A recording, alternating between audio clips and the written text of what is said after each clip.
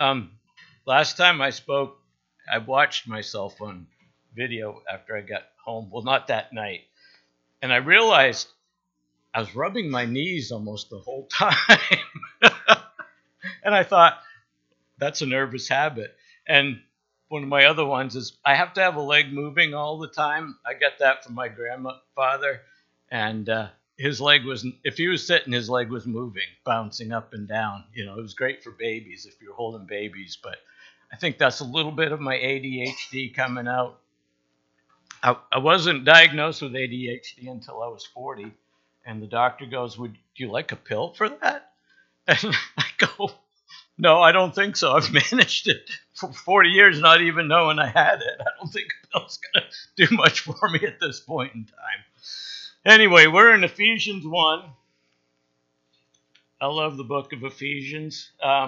We just finished it in the Tuesday night men's group, and I started teaching it here. The last time I taught was a while ago.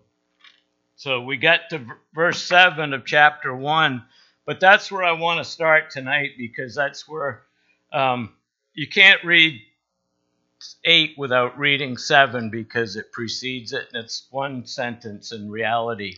This wasn't a great place to stop, but I was running out of time, and I've got to be careful of the clock anyway. So if you're all there, we'll start with verse 7. In him we have redemption through his blood, the forgiveness of sins in accordance with the riches of God's grace.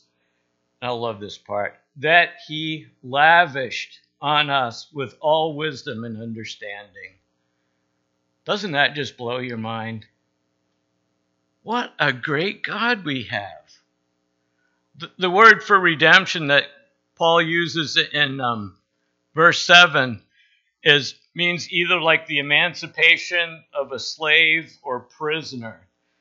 And it involves the idea that there's a price paid for that emancipation. And that's what Christ did for us when he came to redeem us. He died on a cross. It's through his blood that we are redeemed, and only through the blood of Christ. There's no other way. All these other religions are just made up. They're crazy. I don't even know how someone can follow them. They're so crazy. And they disagree with themselves. There's no continuity or like straight line balance through all of their material. You take Mormonism. That's nuts. Because they don't even agree with their own words that their founder wrote in, the founding documents, like the Book of Mormon or several other books he wrote. He's not even in agreement with himself on what he wrote. But you look through the Bible, and there's such a thread that's so even that you could start anywhere and follow the story of redemption through. And we do that a little bit tonight. Colossians 1:19 and 20. I think that's going to be up there. Yep. I'll read it off there to save a little time. For it pleased the Father that in him all the fullness should dwell, and by him to reconcile all things to himself by him, whether things on earth or things in heaven, having made peace through the blood of his cross. It was Christ that made peace with the Father for us on the cross. And if you read that first sentence, it pleased the Father that in him all the fullness should dwell. Jesus was fully God, fully man. And that's the only way he could have ever died for our sins. No one can die for your own sins. And that's one of the crazy things about Mormonism. They believe that there's certain sins that are covered under the blood of Jesus, but there's other sins that can only be atoned through your own blood. Like murder. If I was a Mormon and I murdered someone, my life would be expected of me. That's the only way I could pay for the atonement for my sin, which I could never do. If the blood of Christ is, according to them, insufficient to cover murder, how could my blood possibly cover it. It's all through the blood of Christ. And that's the beautiful thing about the gospel. Jesus paid the price for us. He paid it all. There's nothing he didn't pay for on the cross. He paid for every sin to be forgiven, wiped away. All we have to do is confess to him, Lord, I have sinned against you. And as soon as we confess that, it's forgiven and wiped away. Every sin. Every sin before, every sin we've done now, and every sin we'll commit in the future. Because we can't help ourselves. We still have the Adamic nature in us. We're following after our father Adam everywhere, unfortunately. And he's, through the devil's, the one that seems to get the best of us at times. It shouldn't be a lot of times. The older and more mature we become in Christ, the less and less we should ever fall into sin. But it is part of living in this life. And we know we have a hope in the future where Christ will reign and there'll be no more sin, no more temptation, no more evil or evil thoughts. None of that ever again. And it's because of the blood of Christ. This gift of atonement was foreshadowed in Leviticus 17, 11, and 12. And that should pop up here. For the life of the flesh is the blood, and I have given it to you upon the altar to make atonement for your souls. For it is the blood that makes atonement for the soul. Therefore I said to the children of Israel, no one among you shall eat blood, nor shall any stranger who dwells among you eat blood. This was back in the very beginning when God allowed blood sacrifice of animals to atone for the sin of man. It was very strict rules about what kind of animal you could use and how perfect and spotless and blemish-free it had to be. And otherwise, you couldn't offer it to the Lord. God condemned the people of Israel. I think it's in Malachi. Not Malachi.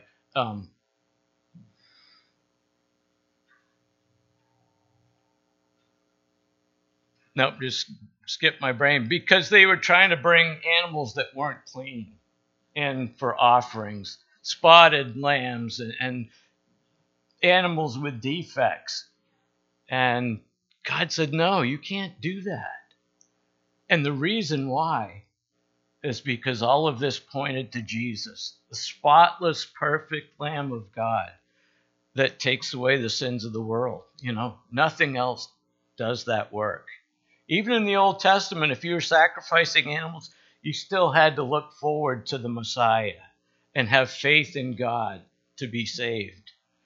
And now we're looking back at the Messiah, seeing the finished, completed work of salvation that he did for us. And it's so beautiful, so amazing. It's such a free gift. We should be just sharing it with everyone we run into. Because I believe time's running short. We're not going to have a whole lot of time to work on things in this life. My next scripture is in Matthew, and I'll read it from this version. Matthew 18, 23 to 35.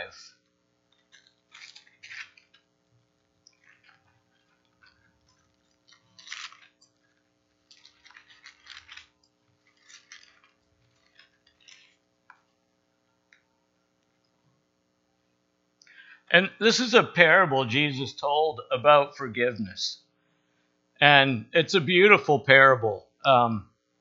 It should bring conviction to all of our hearts because at times we all harbor a little bit of unforgiveness. I was just thinking of someone today that I may not have forgiven and for something that happened in the past, and I just need to let go of it. And that I did. Because I was studying this afternoon, going through all my notes and my scriptures for tonight, and it was like, okay, yeah, you're speaking to me, God, through this passage. So I hope it speaks to your hearts tonight. It says, therefore, the kingdom of heaven is like a king who wanted to settle accounts with his servants. As he began the settlement, a man who owed him 10,000 talents was brought to him. In today's currency, that's going to be millions of dollars. And the whole point of the story is there's no way he could pay it back. Since he was not able to pay, the master ordered that he and his wife and his children and all that he had be sold to repay the debt. The servant fell on his knees before him. "Be patient with me," he begged, "and I will pay back everything." The servant's master took pity on him, canceled the debt, and let him go. You know who the master is in the story? It's Jesus. He canceled our debt. We had a debt we could not even come close to paying back. And he canceled it for us on the cross. Our debt is gone. My sin debt has been forgiven and to never be brought up again ever in all of this life or eternity. But when the servant went out, he found one of his fellow servants who owed him 100 denarii, which was a very minuscule amount of money compared to what this guy owed his master. He grabbed him and began to choke him. "Pay back what you owe me," he demanded. His fellow servant fell to his knees and begged him, "Be patient with me and I will pay you back." But he refused. Instead, he went off and had the man thrown into prison until he could pay the debt.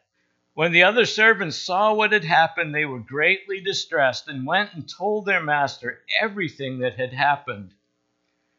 When the master called the servant in, he said, "You wicked servant," he said, "I canceled all the debt of yours because you begged me to.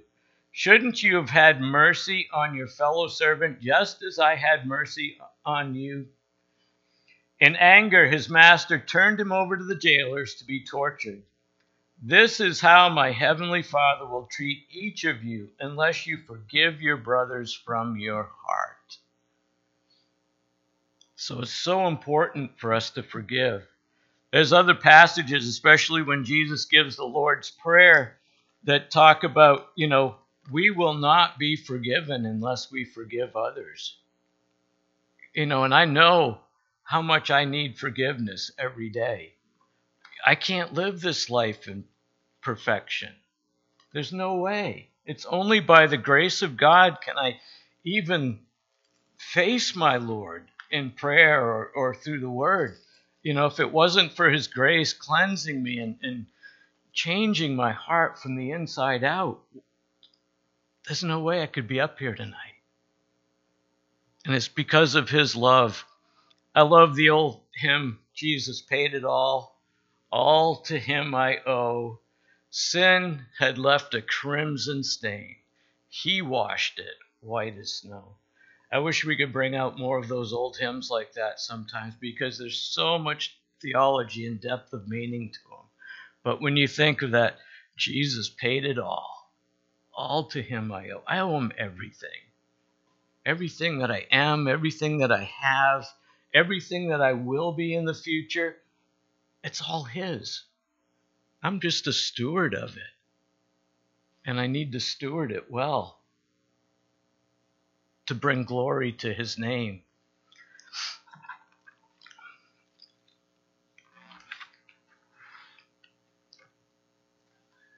Verse 8 goes into, see if I can find it here, that he lavished on us with all wisdom and understanding.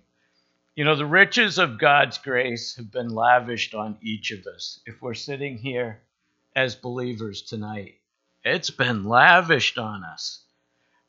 I think of being lavished on as someone bringing you just great gifts and tons of money and, just pouring it out on you, or standing out on a warm summer day in a pouring rain and just, "Oh, Lord, this is great," That's how God lavished grace on each of us. In abundance. God's not stingy. He didn't go, "Well, I don't like you. Here's a little bit of grace. That's all I can stand to give you." No. He lavished it on us. As undeserving as we are, he lavished grace on us. Unmerited favor. We have the favor of God.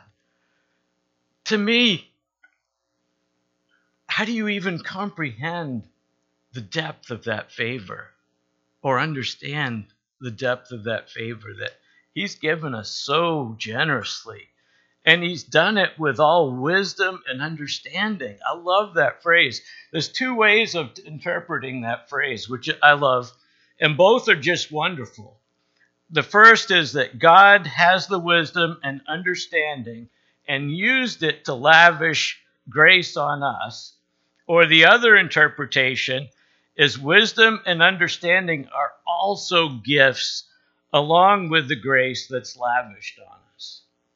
Either way, God has all understanding and wisdom. And you know he used it when he decided to lavish grace upon us. But he also gives us wisdom and understanding too, as gifts. James tells us, anyone lacks wisdom, let him ask.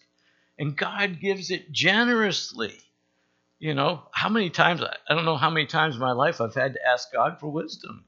Because, simple old me, I'm pretty stupid sometimes, make some dumb mistakes, and you got to have wisdom to get out of those. And it's God who gives us that wisdom.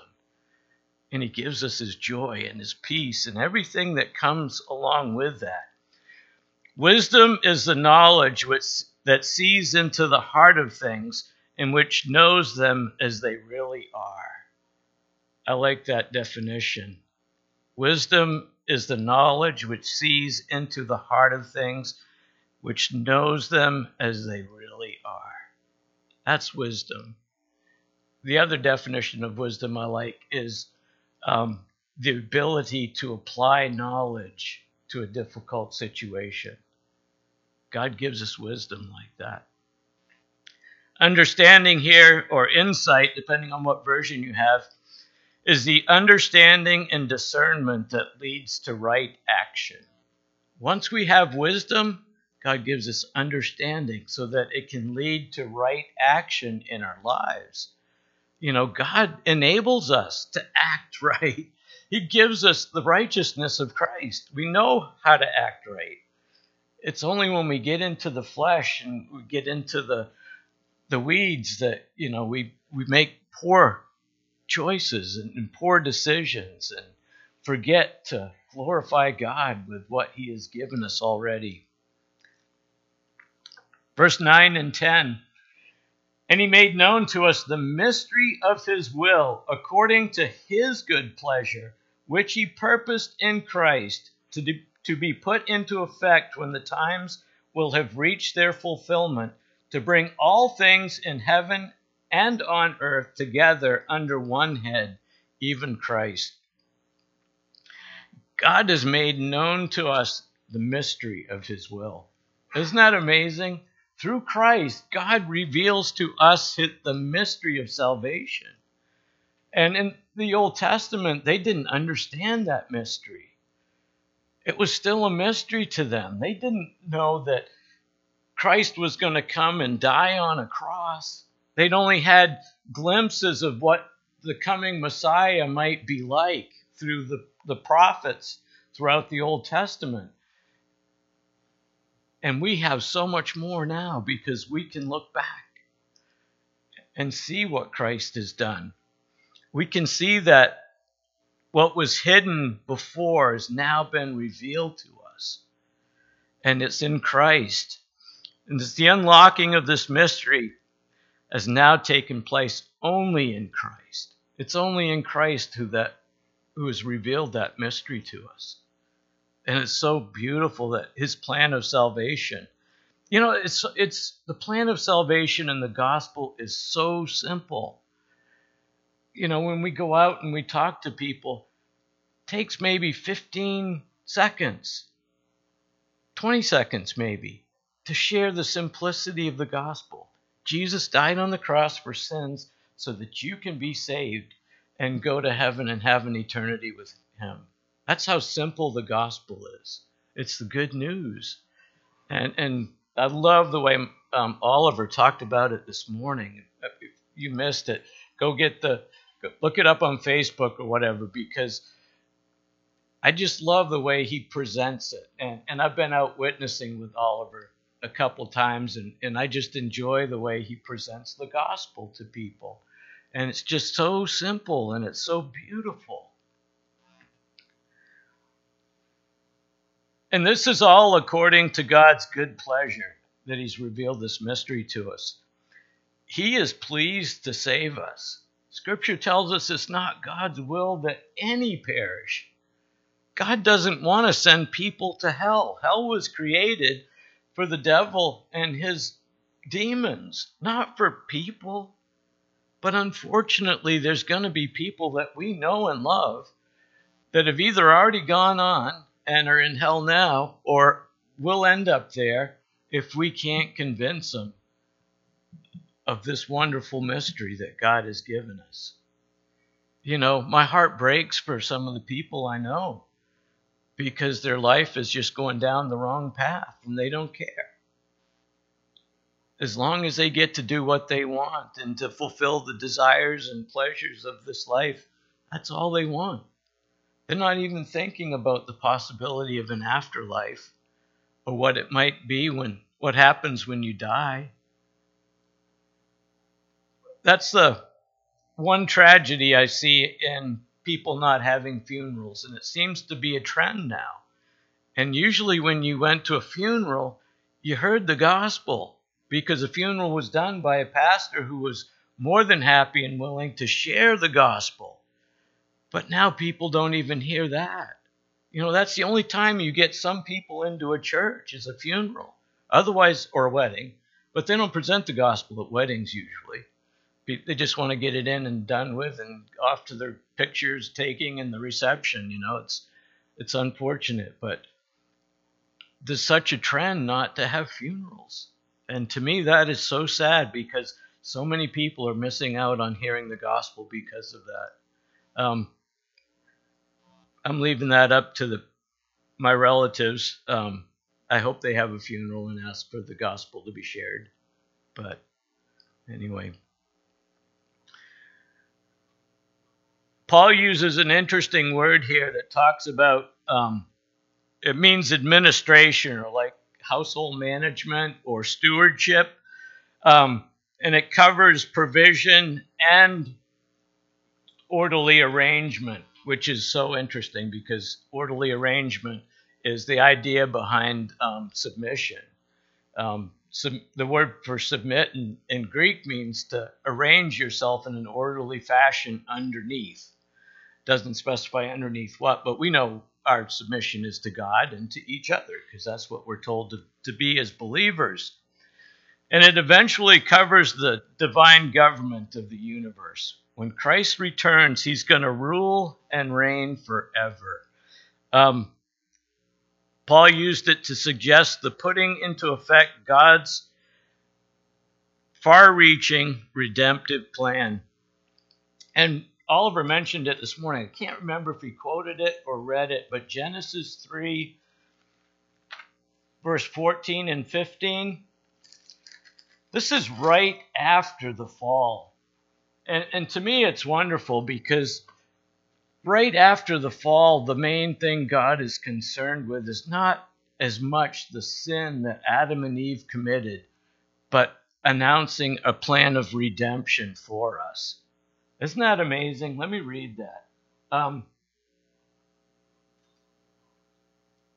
So the Lord God said to the serpent, because you have done this, cursed are you above the livestock and all the wild animals. You will crawl on your belly, and you will eat dust all the days of your life. And I will put enmity between you and the woman, and between your offspring and hers. He will crush your head, and you will strike his heel. You know, that's the first announcement of the gospel, that Christ, the one who's coming, is going to be the one that's going to crush the devil's head. And Jesus completed that on the cross when he said, it is finished.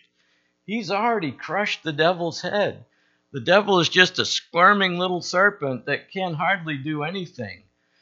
But we still need to be cautious of him because his ways are tricky. And we need to be aware of it. but he's already been defeated. He's a defeated foe. And I love that idea. Galatians 4 through 7. But when the fullness of time had come, God sent forth his Son, born of a woman, born under the law, to redeem those who are under the law, that we might receive the adoption as sons, and because you are sons, God has sent forth the Spirit of his Son into your hearts, crying out, Abba, Father. Therefore you are no longer a slave, but a son, and if a son, then an heir of God through Christ.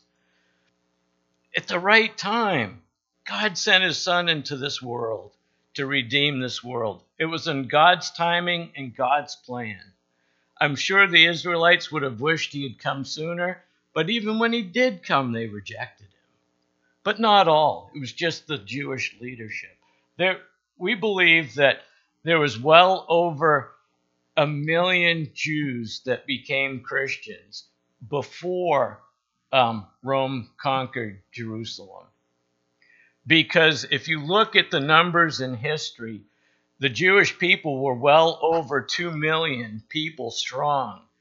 And just before that war, it was only recorded to be about 1 million Jews. So what happened to them? We know they didn't just all die off. It's because they became Christians. And they were no longer counted as Jews because, well, now you can be, I love, this is one of my pet loves.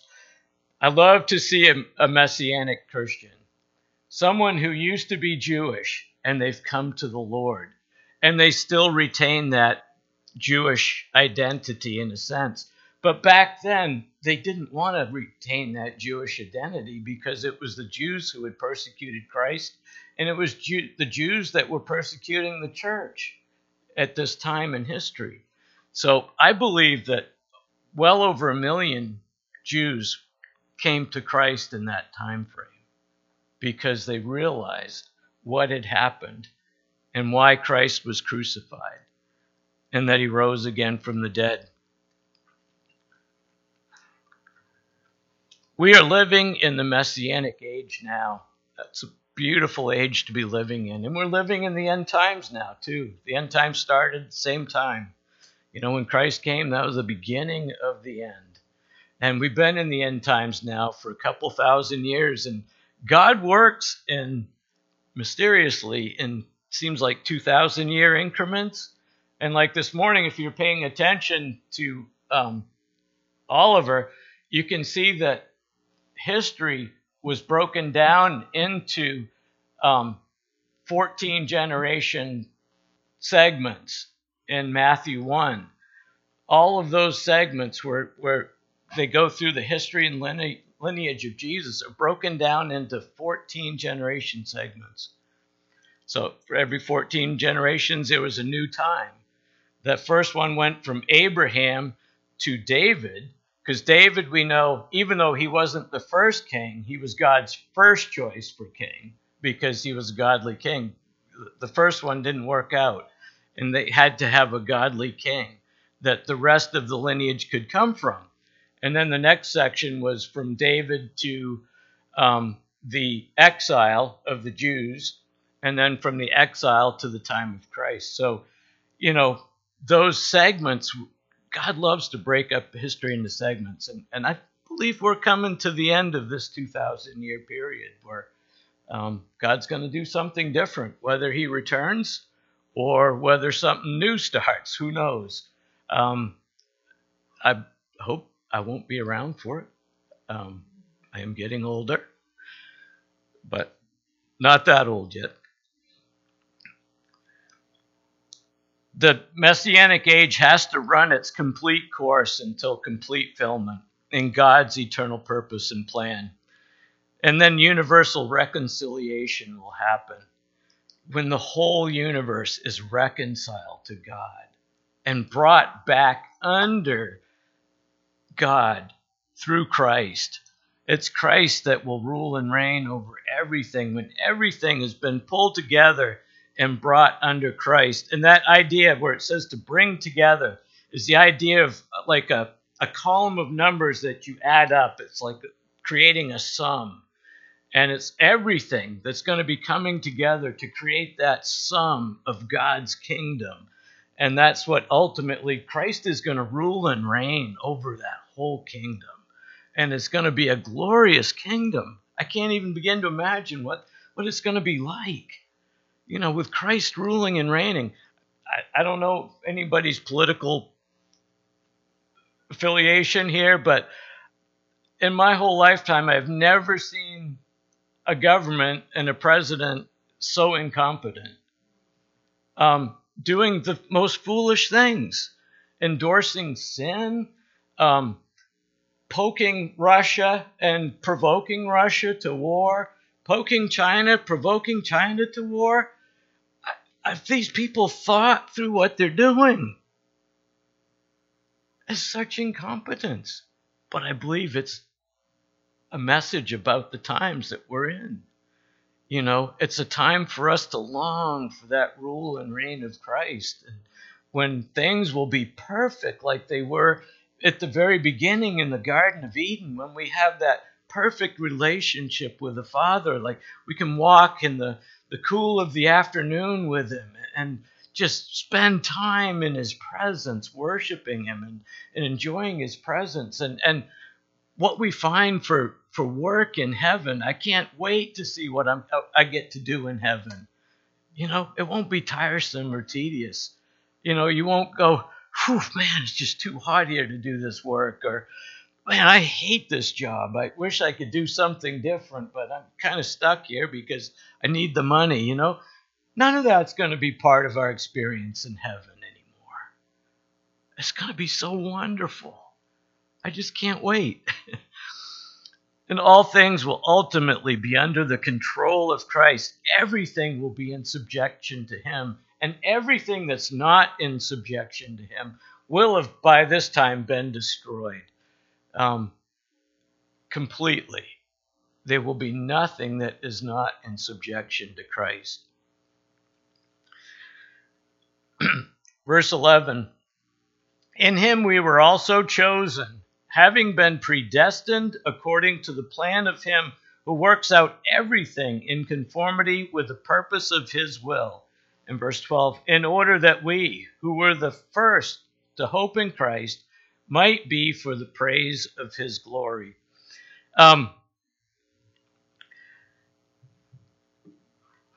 Christians are chosen. Everyone that's a believer in this room was chosen by God. Everyone. Every one of you was predestined by God to become a believer. God chose us. Why? He knows. All I can do is appreciate it. And I love Him for it. How can we not just love God for that? The Bible tells us before the world began, He foreknew everyone that would come to Him upon the hearing of the gospel.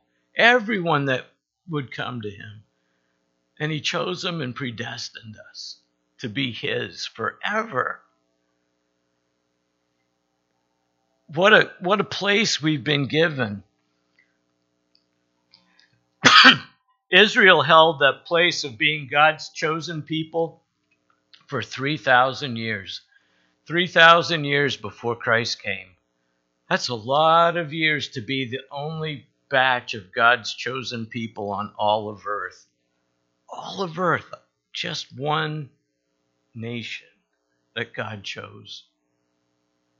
Others could choose to join them through repentance and baptism. They could come into the Jewish faith. But they had to become a Jew to become one of God's chosen people. Now the church, and I say with a capital C, because we know we've all been in churches that not everyone is saved, unfortunately. To be saved means to be transformed by the power of Christ so that we exhibit the fruit of the Spirit in our lives and the peace and the joy that only He gives. Otherwise, we haven't been saved if that's not evidence in our life. But we've been brought in and chosen and added to that same privilege that the Jews had for 3,000 years. We have that same privilege in Christ. Chosen people. We're predestined and foreordained. God always knew and purposed to fulfill His plan. Before time began, God marked out those who would receive this privilege. Even before I was born, even before my parents had any idea they wanted a child. I was the middle one. I was born on their 3rd anniversary. So anyway, but even before my parents knew they wanted a child, God knew everything about me. And He'd already chosen me to be His. From before the foundations of the earth, before God even created the earth, He knew each and every one of us and chose each and every one of us. Just let that sink in for a minute. Not because we were special, not because we were more worthy than anybody else, but it's because of God's grace and His love for His creation.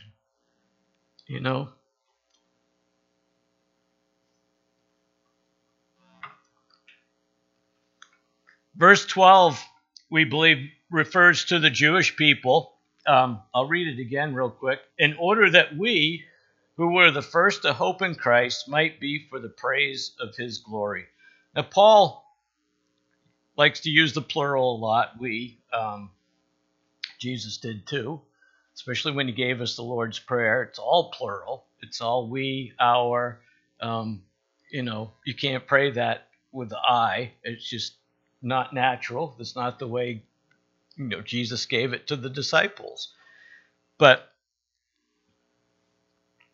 Paul was a Jew, and the first converts were Jewish, right from the Old Testament saints who, by faith, believed God, and it was credited towards them for righteousness, like Abraham, or, the early New Testament believers who were mostly Jews, because the message of the gospel went to the Jews first. And Jesus made sure of that. The gospel really wasn't presented to us Gentiles until after the resurrection of Christ. And the persecution broke out in Jerusalem. And because of the persecution, the message went out to the Gentiles. And they went out into the surrounding towns and villages and countrysides and different countries and nations and preached the good news to the Gentiles. So we've been,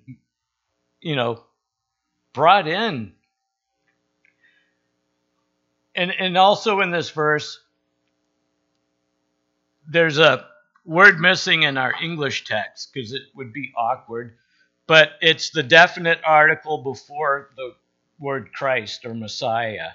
It's in the Christ or in the Messiah. In English, it doesn't make too much sense to put it there. But the definite article defines Christ as being unique and not like any others. Like if I had 2 balls up here and I said, pick a ball. One was green, one was red. You wouldn't know which one I was thinking of for you to pick, would you? But if I said pick the red ball, you'd know exactly which one I wanted you to pick. That's why the definite article is important to distinguish between the indefinite article, which is just the letter A, or the word A.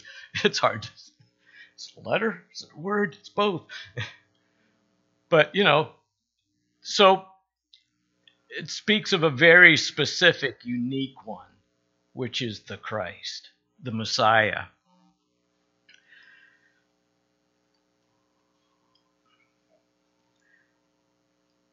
And also, as in verse 6, if you look at verse 6, it says, the purpose or result is the praise to his glory. 3 times Paul's going to say that. He's going to say it in verse 6. Oops. In verse 6, 11, I'm still here. 6, 11, and 14. In this short passage, it's all to the praise of his glory, not to the praise of our glory, not to our praise, not to anything that makes us special or different, except, we've been chosen, but it's for his glory, not our glory. We'll be glorified someday, but not in this life. And we shouldn't look for it in this life, because we're to be humble. I don't know what happened, but it was like, it's good now? Okay. Anyway, hopefully it won't happen again. But we're to be here. Part of our life, part of our existence is for his praise and his glory. He saved us for his glory. It benefits us. Of course, it benefits us. We get to share in that benefit, but it's for his glory. He's the one that paid the price. He's the one that did the work of salvation. I didn't do the work of salvation. I can't do any work for salvation. There's nothing I could do to earn salvation. I could do all the good works I could possibly think of, but one sin would wipe them all out. One sin. And I think a lot of people are so deceived because they think, well, if I can just do more good works than bad works, God will take me into heaven. And if he doesn't, I don't care. I've heard too many people say that. And it's like, really? You're willing to risk an eternity in hell for that? No way. Verse 13. We'll get through this tonight. I think. We got till 7:30, right? Okay. I won't take all that time. I'll spare you. Verse 13. And you also were included in Christ when you heard the word of truth, the gospel of your salvation. Having believed, you were marked in him with a seal, the promised Holy Spirit, who is a deposit guaranteeing our inheritance until the redemption of those who are God's possession, to the praise of his glory. To the praise of his glory, again, is the ending. The last phrase in that passage again. 3rd time. And between verses 8 and 14. Can you imagine that? 6, 7 verses? To the praise of his glory. It's repeated so many times. Paul knew it was for the praise of his glory, not my glory, not my attention, not anything about me. It's for his glory. The you in this verse definitely applies to Gentile believers. And those Gentile believers were in Ephesus. And Gentile believers now. We can take these promises as ours. They belong to us as believers. And they're so great. To be included in Christ, to have that same footing as Jews had in their coming to Christ and in their entire history of having faith in God, because their salvation came through faith and belief in God. Excuse me. And I love the idea that Paul is talking about them hearing the word of truth. We know that faith comes by hearing, and hearing by the word of God. Faith comes from hearing. That's why we assemble week after week, time after time, to hear the word of God taught. I love listening to the word of God taught. I love reading it. I love teaching it to myself. But it's in the hearing that really changes us and increases our faith. You want more faith? Hear the word more. Hear the word more. I don't know how many times I've thought, Sometimes we can be really, really faithless in our walk with Christ. And I think he wants and expects so much more out of us. But, he still loves us. And he's still willing to care about us and forgive us for our shortcomings and failings. He's just so good to us. It's his goodness and kindness that leads us to this repentance. And it's the hearing of these people that they acquired faith when they were able to hear the word of truth.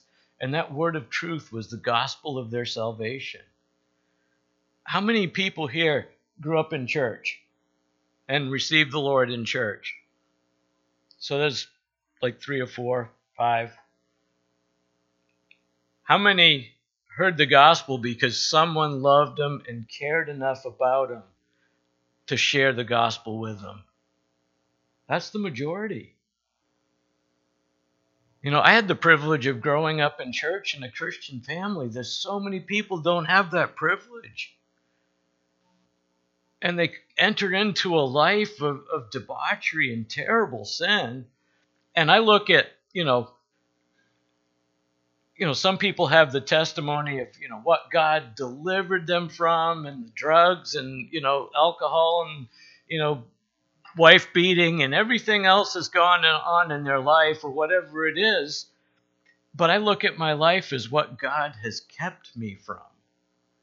And I appreciate that so much more than someone's, incredible testimony. I love testimonies. I love incredible testimonies. But I appreciate God's saving grace in my life and keeping me from drug addiction, keeping me from immorality and all of these other things that God has done for me. And, it's hard sometimes to understand what some people have to go through before they'll come to the gospel and become a Christian.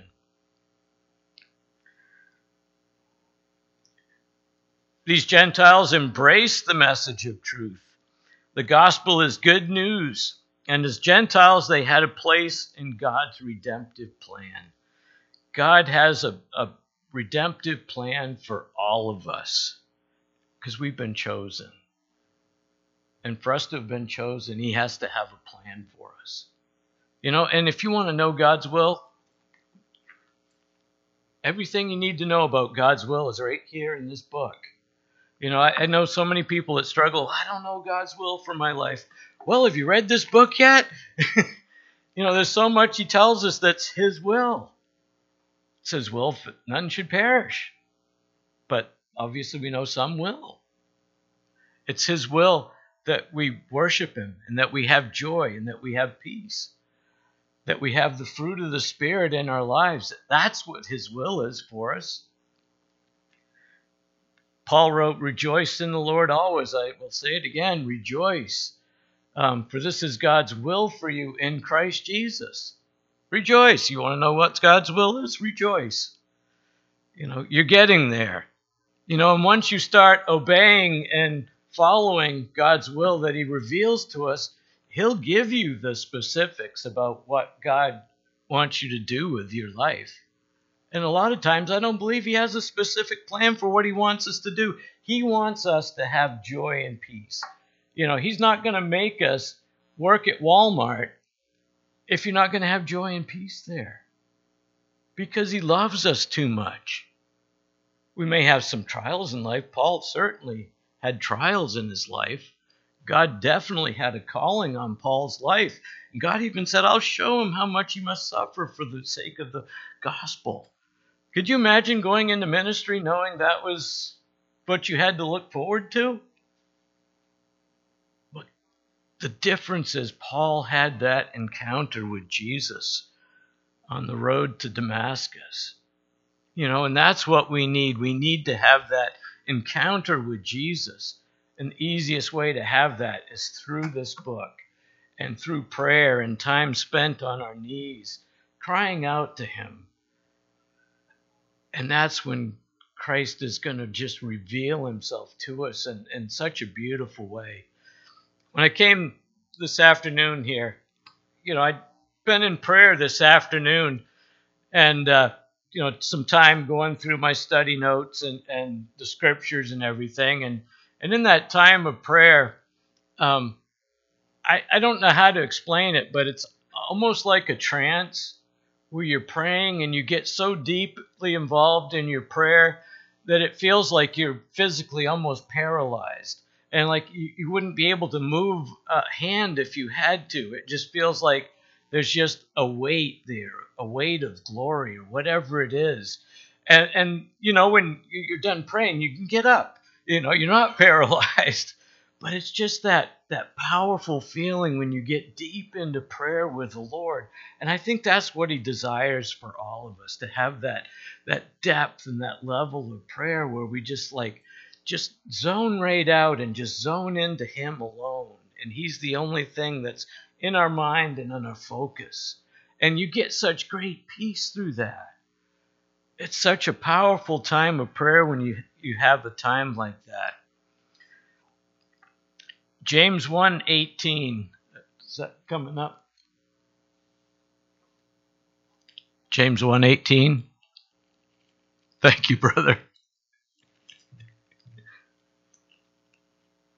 Of his own will, he brought us forth by the word of truth, that we might be a kind of first fruits of his creatures.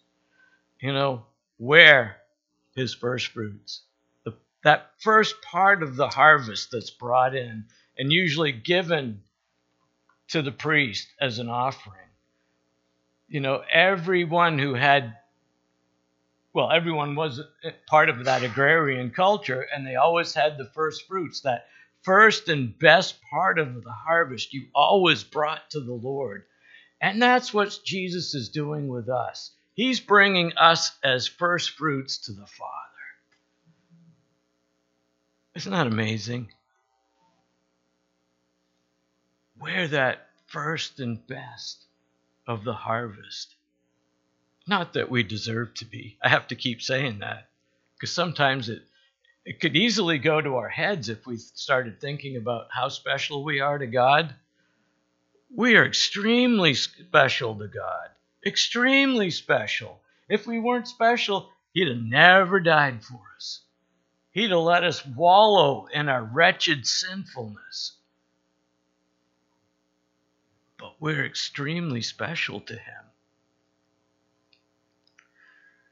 And we're also sealed by the promised Holy Spirit. I just love this whole thought that, when we come to Christ, after hearing the word, after believing the word, and accepting Christ as our Savior, we're immediately sealed by the Holy Spirit. Sealing meant important things. Like if I were in those days to send a document written by my hand, I'd fold it up, close it, and put my seal on it, saying this is an authentic letter, and it's sent to a specific person for them only to see. We're sealed by the Holy Spirit.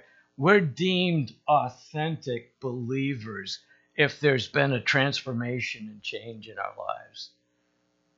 Sealed to become authentic. It was also used to put on goods to indicate ownership. We're owned by God. He owns me. I don't own myself. He paid a great price to own me. I'm not my own anymore. And I appreciate that so much. Because on my own, I'm not a great person. I'm not a good person. But because of the work of the Holy Spirit and his sealing, he lives in me. He speaks to me. He guides me, directs me, gives me wisdom, intercedes for me. The Holy Spirit always intercedes for us, just as Jesus always intercedes with the Father for us. The Holy Spirit living in us is praying for us and sometimes praying through us. We are sealed. We're possessed by God. And it designated a service or office or position. Only important people sealed things. Poor people didn't have enough to put a seal on, let alone afford to have a seal made, because it was very expensive. So it had to have been someone in a position of authority or wealth that would do the sealing. And that's who God is to us. He's our authority. He's the source of all wealth. He is our inheritance, and we are his inheritance when you think of it like that. Verse 14, who is a deposit guaranteeing our inheritance until the redemption of those who are God's possession to the praise of his glory. The Holy Spirit is just a deposit. The Holy Spirit that we have now is just a deposit or a down payment for what's coming. When you buy a house, you put a deposit on it, hoping someday you're going to fully own that house. And that's what the Holy Spirit does. He's sealed us. He's in us as a deposit of our belief in God, our belief in Jesus Christ. He's that down payment. And when you think of the down payment, it's a very small part of the overall cost, isn't it? Very small part. We know that cost has been fully paid. But can you imagine what it's going to be like when we have the fullness, all the fullness of God, and not just the deposit? Jesus purchased us with his blood and gave us the Holy Spirit as evidence of our faith and as a deposit or promise of what is to come. You know, he's our guarantee of what is to come. How glorious that's going to be someday when we're fully redeemed. I always like to say, I am saved, I am being saved, and I will be saved. It's a process. I am fully saved because I have the Holy Spirit in my life. I'm in the process of being saved because the ultimate salvation is going to come when Christ comes, when we receive our full redemption. What a glorious day that's going to be. When there'll be no more tears, no more sin, no more thought of sin, no more evil thoughts, no more evil desires, no more coveting. How many times do we just look at something and go, oh, I wish I could have that. Wish I could afford that. You know, it's so easy to covet. Even at my age, when I know better, it's still easy to covet. You know, I'll look at that new truck. Oh, I like the new body design. I'd really like to have that one instead of the one I got now. You know, how often do we just think like that?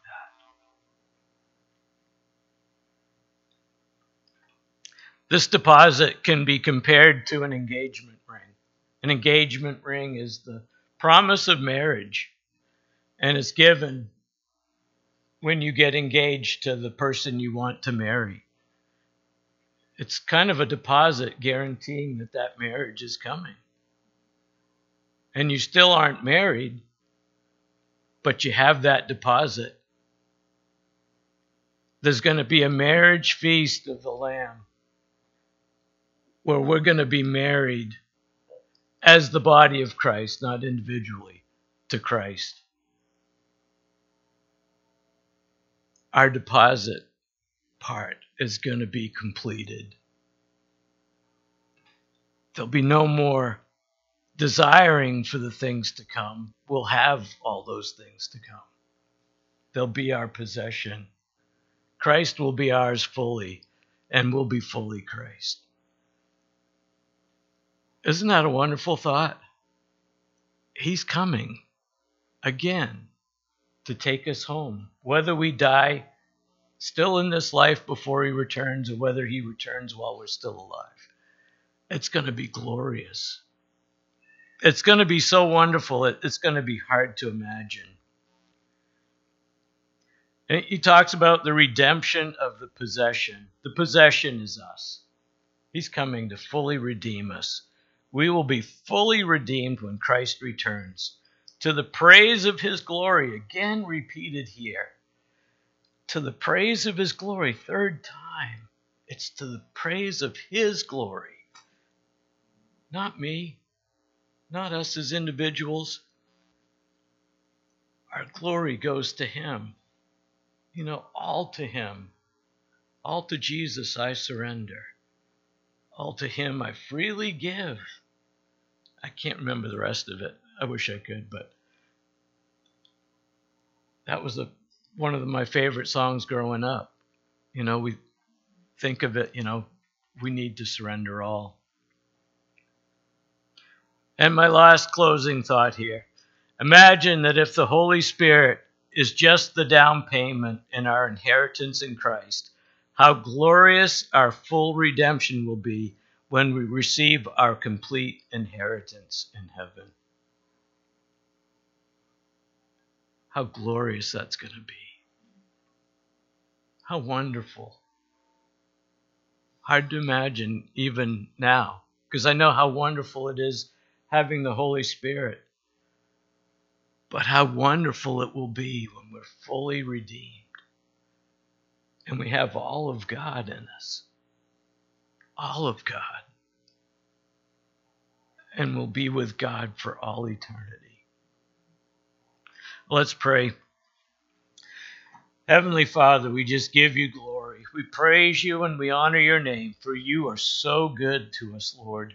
You give us all that we don't deserve. Our salvation is such a free gift given to us by you, Lord. And we know you paid that price on Calvary, Lord. You shed your blood, your own precious blood for us, Lord. You came to this earth and humbled yourself and became a baby to be raised by a teenage girl who had never had any children, Lord, and no experience raising children, Lord. And Father, you entrusted yourself to her, Lord. And to think of what you went through for us and the life you lived and the rejection you faced, Lord. And then finally death on a cross, hung between two thieves who deserved their death, Lord. But you didn't. But you paid it all ahead for us, Lord. We thank you and we give you the glory in Jesus' name. Amen.